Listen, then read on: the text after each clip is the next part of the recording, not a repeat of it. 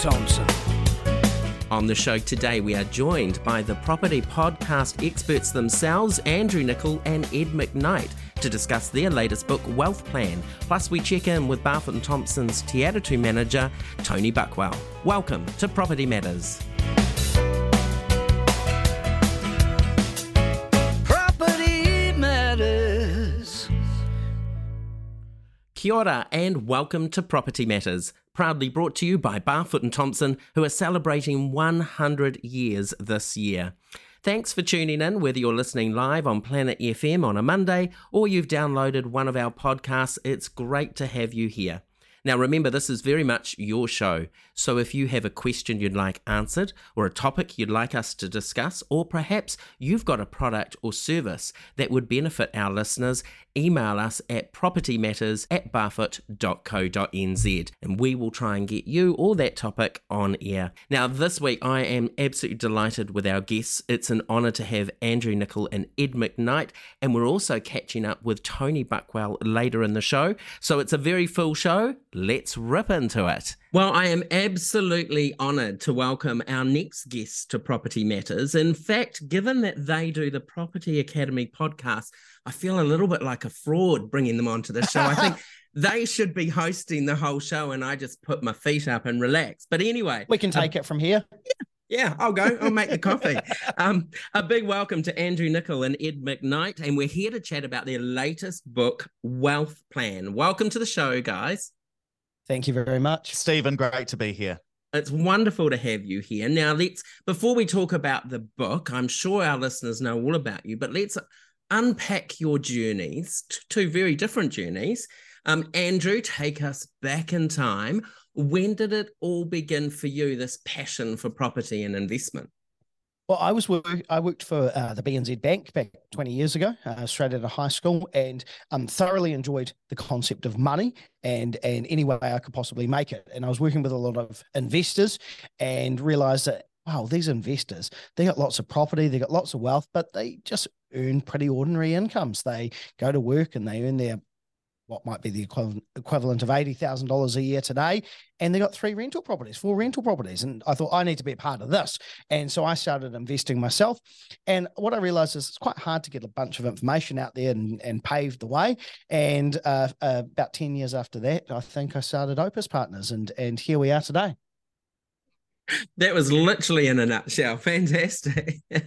All right, Ed, what about your journey? So mine's a wee bit different to Andrew. So Andrew's built up a serious portfolio of over 30 properties over the years. It has pretty much tried every different property investment strategy out there. Mine's a wee bit more humble. I would have been early to mid-20s, and I turned up to a property investment seminar run by some fast-talking, well-dressed guy standing at the front of the room called Andrew Nicol. And that's where I first really started to get into property. Now, in terms of my background, I'm an economist. I went to university, studied economics, big into data, big into number crunching.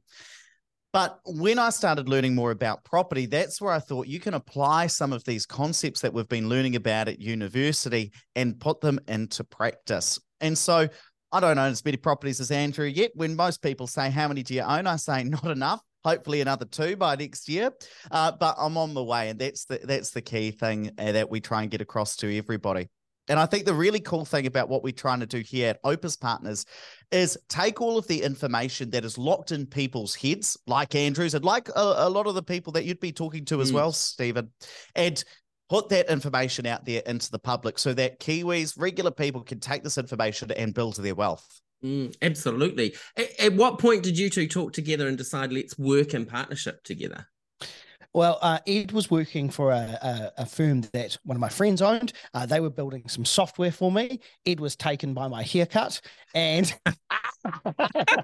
it's true. He took a photo of me into his hairdresser and said, "I want that one." When the guy realised he was talking about the haircut, he did his haircut for him. And so Ed and I were working quite closely on this project together. Ed decided he wanted a change in career, and he ended up starting alongside me 4 years ago. Yeah, almost 4 years ago now. 4 years ago. And yeah, it's been great. That's so cool. And now the book. I mean, you're well known for your podcast, your property advice, all of that sort of thing, but now you've created Wealth Plan. What made you sit down and write that one together? Andrew always wanted his name on a book. If I'm really honest, we'd been talking about it right from the very start. Andrew wanted a book, but I think that it never really happened at that stage because it wasn't the right time. But we realized that when we decided to write it, we were probably about 700 podcast episodes deep. And I'm sitting here, I think we've just released 1,250 because our podcast is every single day, 10 to 15 minutes every day.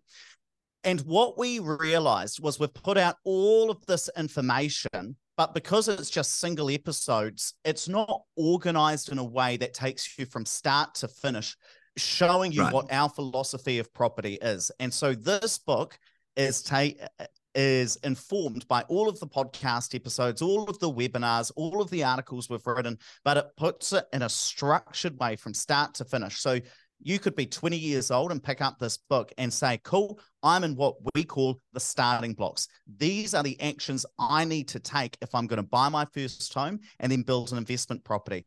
Or you could be 65, pick up this book and say, I'm at the crossing the finish line stage. How am I going to use the money that I have in order to be able to set me up for retirement? And so it takes you, it's all about how you use property over your lifetime in order to be able to set yourself up and build a passive income. And so that's what the book's trying to do. Set out all of our ideas in a logical way that you can learn start to finish. And one of our philosophies is to give investors all the information they could ever require and in any means possible for them. So one of the big questions is, do we release this as an audiobook? And releasing it as an audiobook is quite a big task because you've got to sit down there and read it from cover to cover. So Ed has decided he is going to sacrifice his weeks, and he's going to do this over the next coming months, and he's going to sit in a studio for, 12 hours a week and read that book out, and then I'll come in and do my parts. Because I said to him at the weekend, what's made you decide? Because we decided we weren't going to do that. And he said, I just want to make sure that everyone's got access to this, whether or not you like to read on Kindle, whether or not you listen on Audible, whether or not you like the actual copy of the book and to make notes on it, whatever you want, we will give it to you. If you're stuck in Auckland traffic, then that's the perfect thing to get you through an hour and a half drive. I wish our audience could see the two of you and your interactions. It's fantastic to watch. It's a shame it's a radio show.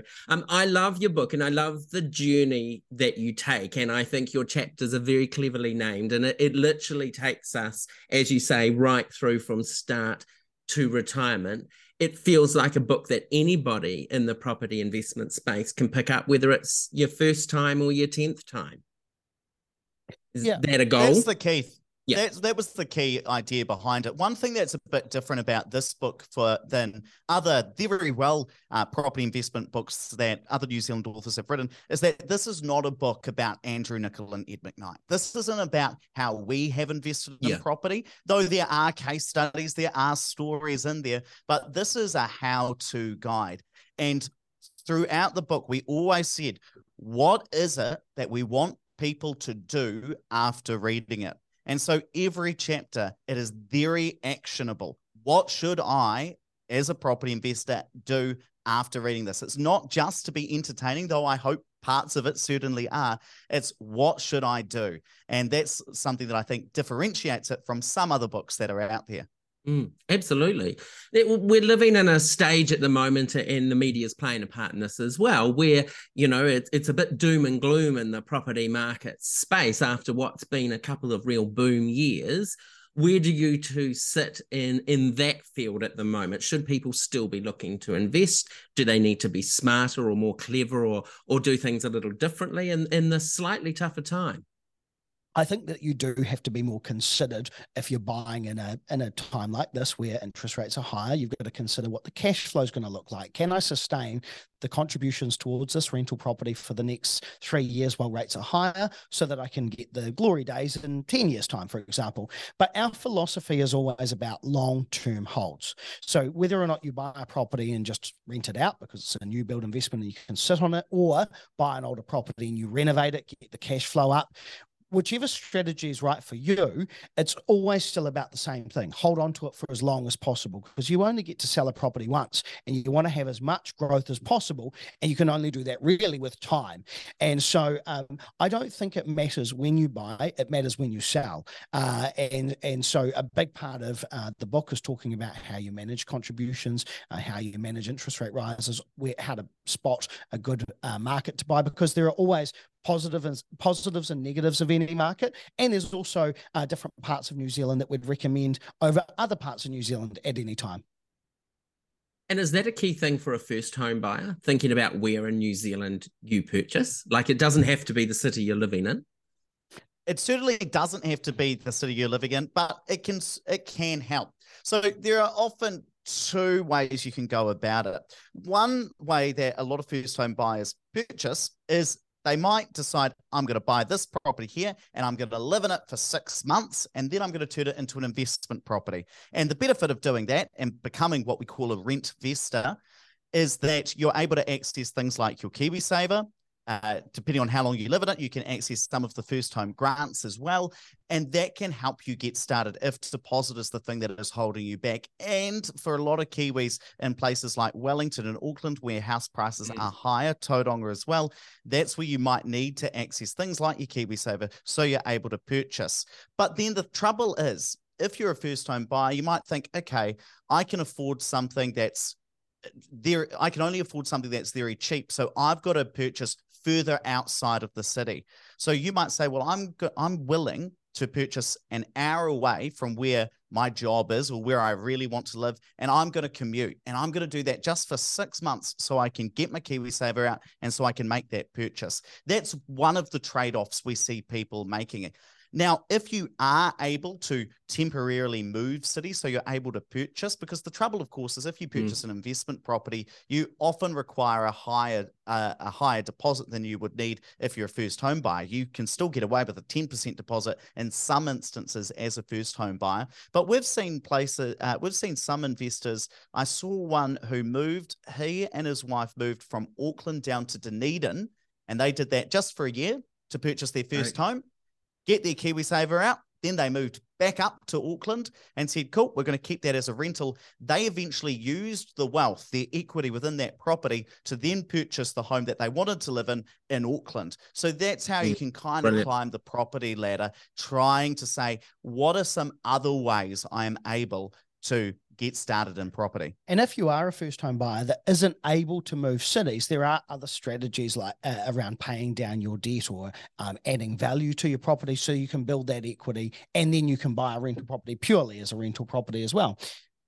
Yeah, that kind of segues nicely into what I was going to say. Is if you're both sitting in somebody's lounge room having a wine on a Friday night and they're just starting the journey of thinking about buying their first property, what are some of the tips that you would give them right from that outset? And one being, of course, get rid of that debt. I think that one of the biggest things that I think first home buyers often struggle with is being realistic about what they should be spending.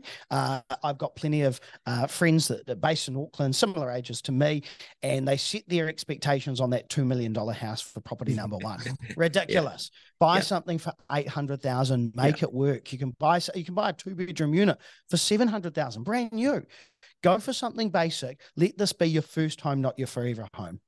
I think the key thing we talk about in the book is if you're in the starting blocks, you're right at the start, before you purchase that first home, if you're really serious, you've got to decide, what is my strategy going to be to buy my first investment property? Because once you purchase that first home, you have two options to build enough equity, to build enough wealth within that property so you can then go buy your first investment. The first is to pay down the mortgage aggressively, what we call in the book, attack that mortgage. The second way is to renovate the property, increasing its value so there's more equity in there that you can use as the deposit for your first investment. But the thing is, the strategy you use, whether you pay down the mortgage or renovate, that is going to influence the property you purchase first. We recommend, if you're going to pay down the mortgage aggressively, buy a new build property. if you're going to be renovating a property, then you've got to buy an existing property that needs a bit of love. And we go through all of the reasons why that's the case. But before you purchase your first one, if you're serious about building a portfolio, you decide, how am I going to buy my second one? Because that's going to influence what you decide to buy. And is there an ideal golden timeline of when you should get that second one, ideally after your first? As soon as the bank will give you the money, buy. So we do quite a bit of modeling around this as well, because that's the question everybody asks. Often we see about 6 years is what it would take a standard person, if you purchase your first home and you're paying it off over 30 years and your house is going up a bit, about 6 years. Of course, it depends on circumstances, but that's what I often see. But if you are really serious, we've seen investors do it within 2 years.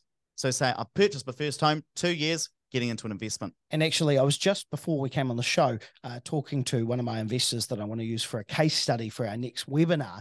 And they are early investors. They've just bought their first investment property. They bought their own house with a pretty modest deposit, but have been paying down the mortgage aggressively only a year ago, and they've already gone unconditional on their first investment property. Brilliant. And they've used strategies that we talk about in the book, like Earn Baby Earn, where they get their income up, they put that money into their mortgage, so they pay that down, and then they're buying new so that they can use lower deposits. So they're applying all those systems because they're podcast listeners before the book even came out. It's amazing the number of people who tell me, Stephen, that they've got a pay rise because we bang on about it so much. If you can't afford a house from an income perspective because the bank's not going to give you the money, employers are out there crying out for good staff. And I always think about, if I give my staff a pay rise, it's a very cheap recruitment fee, because if you lose them, you're going to have to pay a lot of money, both potentially to a recruiter, but then also in terms of not having a staff member for a while, having to train somebody back up. They're not going to be very productive for the first couple of months.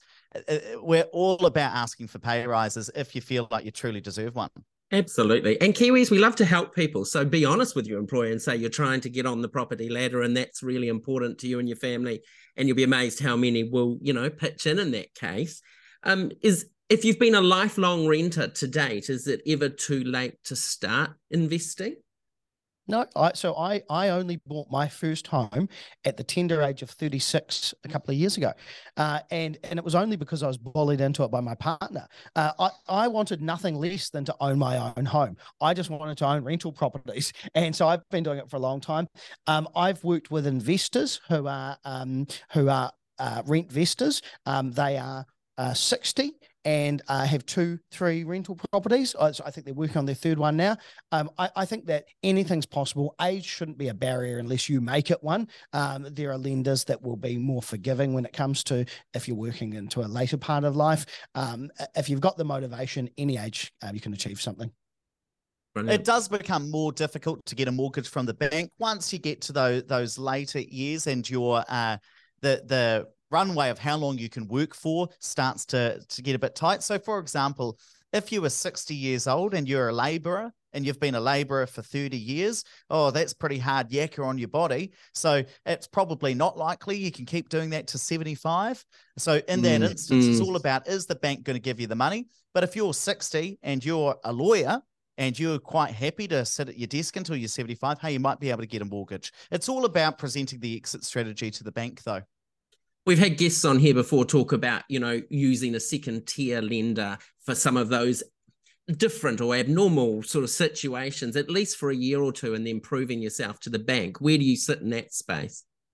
So our finance mortgage broking company, Catalyst Financial, use non-bank lenders a lot more than the average broker would. So I think that average mortgage broker might be sort of 2% of the market, might represent 2% of the market. We might be closer to 20, 30% because we deal with a lot of outside of the box clients. So people that are self-employed but maybe don't have full financials, people who are later in life but want to grow their portfolio, or large investors who are just caught up with the triple CFA changes that make it harder to get lending, or they want interest only for 20 years. So I think that it's horses for courses. You don't want to use them if you don't have to use them, because they are going to cost you a bit more money. But if it allows you to achieve what you want to achieve, i.e. grow your portfolio, hone your properties for longer, then absolutely they've got their place. Brilliant. Now let's talk now about your partnership and your company and some of the other things you do when you're not busy writing books and creating podcasts. Property coaching being a big one I've spotted, but tell us a little bit about what you can offer people out in New Zealand. So Opus Partners is really about giving good quality financial advice around a property. You see, I see a lot of people go out there and they'll just buy a property as an investment. Oh, Martha, down the road, there's a property for sale. Our property's done quite well up the road, so let's buy that. That happens all of the time. Oh, I've seen that unit for sale. I keep driving past it. Maybe that'd be a good rental. But often those properties will not be good rentals. And even if it was a good rental, you're already exposed to the suburb property market that you're in, or the city's property market that you're in. You're about to purchase another $1 million worth of assets on the same street. Oh, that sounds quite risky to me. And so it's about saying, how can you use property to achieve your financial goals? And so we've got a team of financial advisors who sit down this week. I think they're sitting down with about 40 different couples for their first meetings, where they're putting together financial plans about when you stop working, how are you going to live your life? Do you want to continue your current lifestyle? What do you want life to be like when you stop working? And no, I didn't say retirement, because often when people think about retirement, they think 65. But there are a lot of Kiwis out there that want to stop working at 50, that might want to stop working at 55. Or one partner wants to retire at 65. The other person's maybe 55. They want to stop working at the same time as well. So it's about saying, what do you want out of life? And how much money are you going to need? And how can we get you there? And so we've built our own software. It's called My Wealth Plan, and we've actually released a public version now. You'll be able to find that on our website. All about trying to help people understand how much money are you going to need to live and achieve your life goals, and then how can we help you get there through property. That's the book, that's the business, that's the property coaching program, and that's what we're all about. Brilliant. And on top of that, trying to do over 1,000 podcasts. How do you keep that momentum going on a daily basis?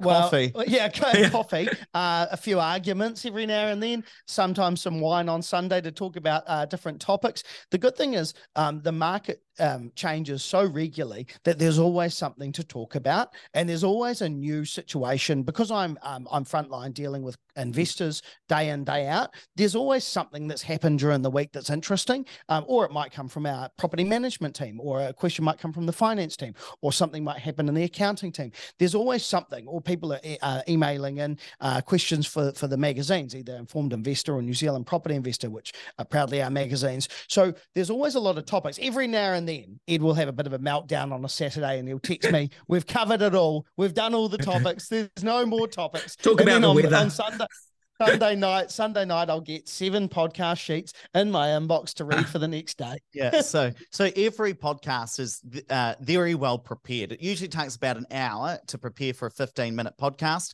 And the reason is, back in the good old days when we were episode 20, we could just wing it, because we were just talking about things and we didn't have to go into much detail because it was right at the start. But now that we've done 1,250, we can't say the same thing that we said back in episode 30 about, I can't believe it, we did an episode on whether floating mortgages are more expensive or not. And of course they are. But that was a question somebody asked. Yeah. So there's a lot of research and detail that goes into it. But Andrew is right. We often get people coming up to us on the street with podcast topics. I was in a bar the other day, wonderful bar called Chihuahua in Christchurch, vibing away at 1 a.m. on a Saturday morning. And a girl approaches me, and I know what you're thinking, Stephen. Oh, she was clearly asking for Ed's number because he's got a nice haircut that he stole off Andrew Nicol. You sure she didn't think it was me? No. Well, same haircut. No, she says, Ed, I like the podcast. I want you to talk about how we can handle rising interest rates. What should we do? So I pulled out my phone at 1 a.m. and I wrote it in there, and I made a few spelling mistakes because we're a couple of gin and tonics deep at that point. And we've now recorded that episode. That'll go out this coming Monday. And I must get a question every 2 days on Instagram or email to me. And again, we sort through those and think, we've covered that, and direct people to our archive, because we've got every single episode available on our website. And then the ones that we haven't done, or we haven't done in a while, we do it again. But what that shows me is that Kiwis want to learn. They want to figure out, how can I use property to achieve what I want to? How can I build my wealth through it? Kiwis do want to learn and get better at investing and grow their wealth and be better with money. And that just, the evidence I have for that is the number of people who message in asking about their situation or what they want to learn more about. And the great thing about that is, look, we are, the vast majority of people won't have enough money to fund the lifestyle they want when they do stop working.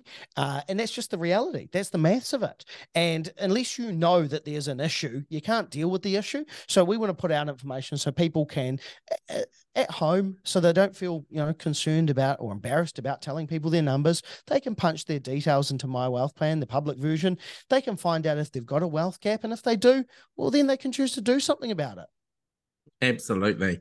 Oh, look, I could talk to you all day. It's a pleasure chatting to you. My final question's a little bit left field from property. I can tell you just have this unique business partnership, but also incredible friendship that you can just eyeball each other and know what the other person's thinking.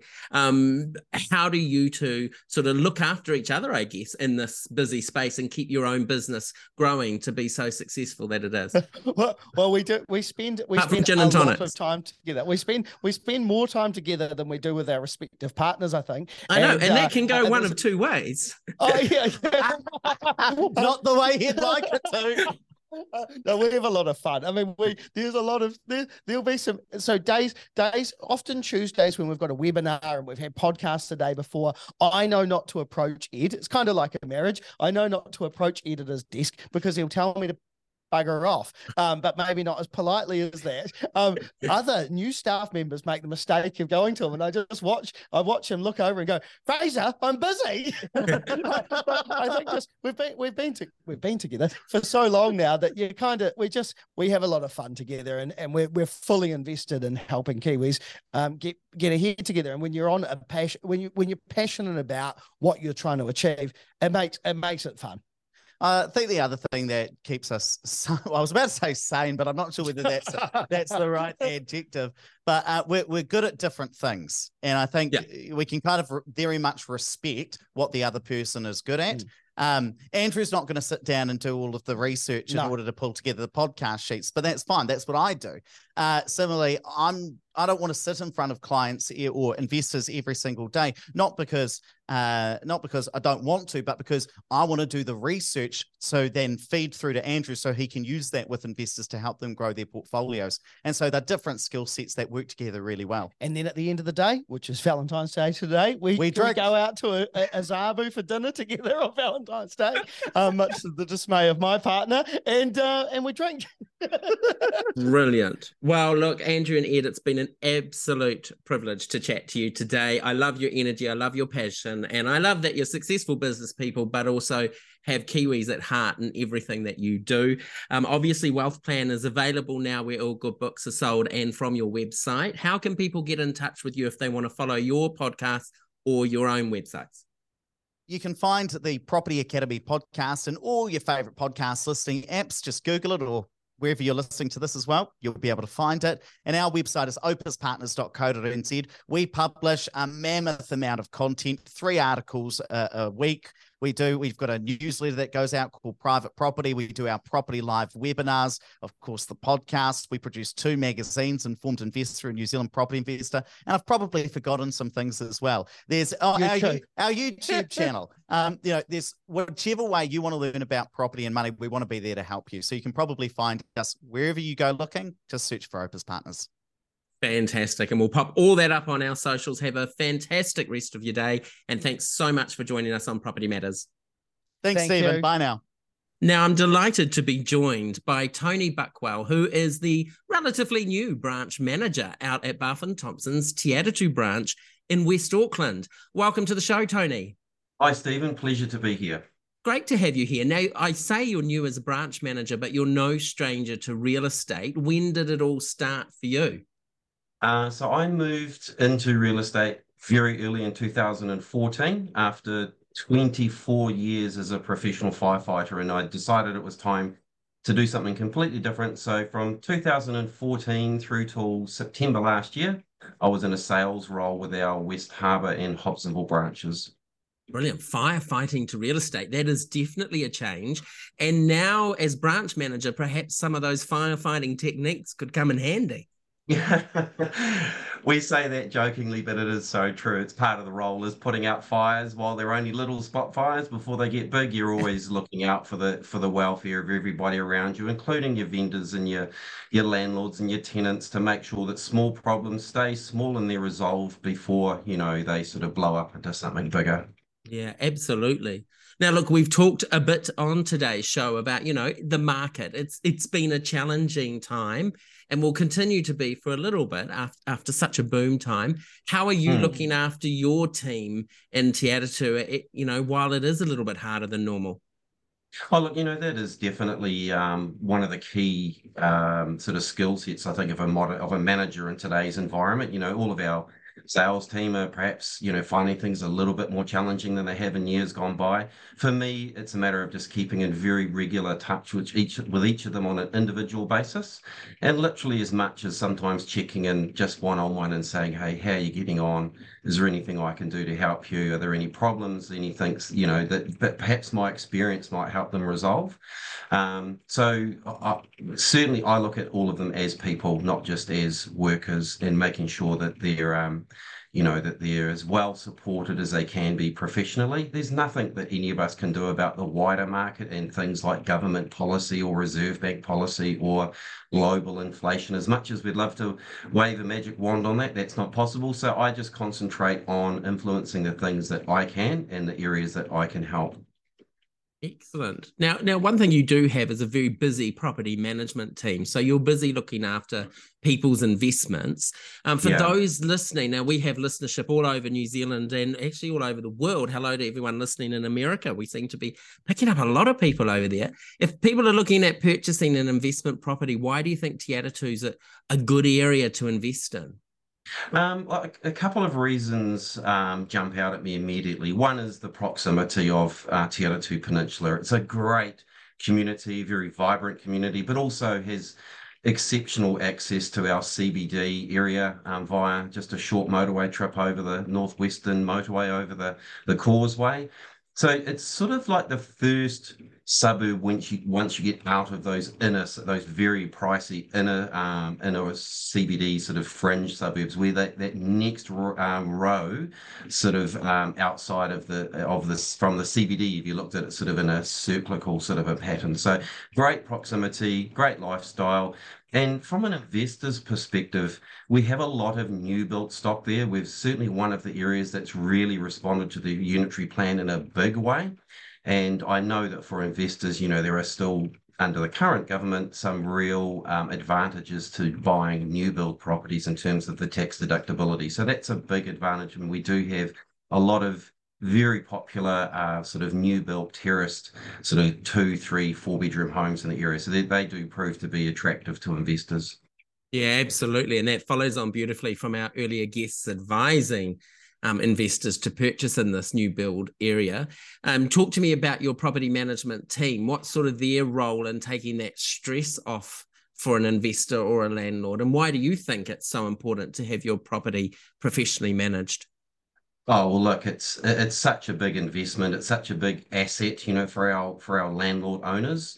It would be crazy to leave them unattended and sort of unsupervised, if you like, for any period of time. So, I think the key driver of my property management team is they realize what an important investment it is that they are charged with looking out for and looking after.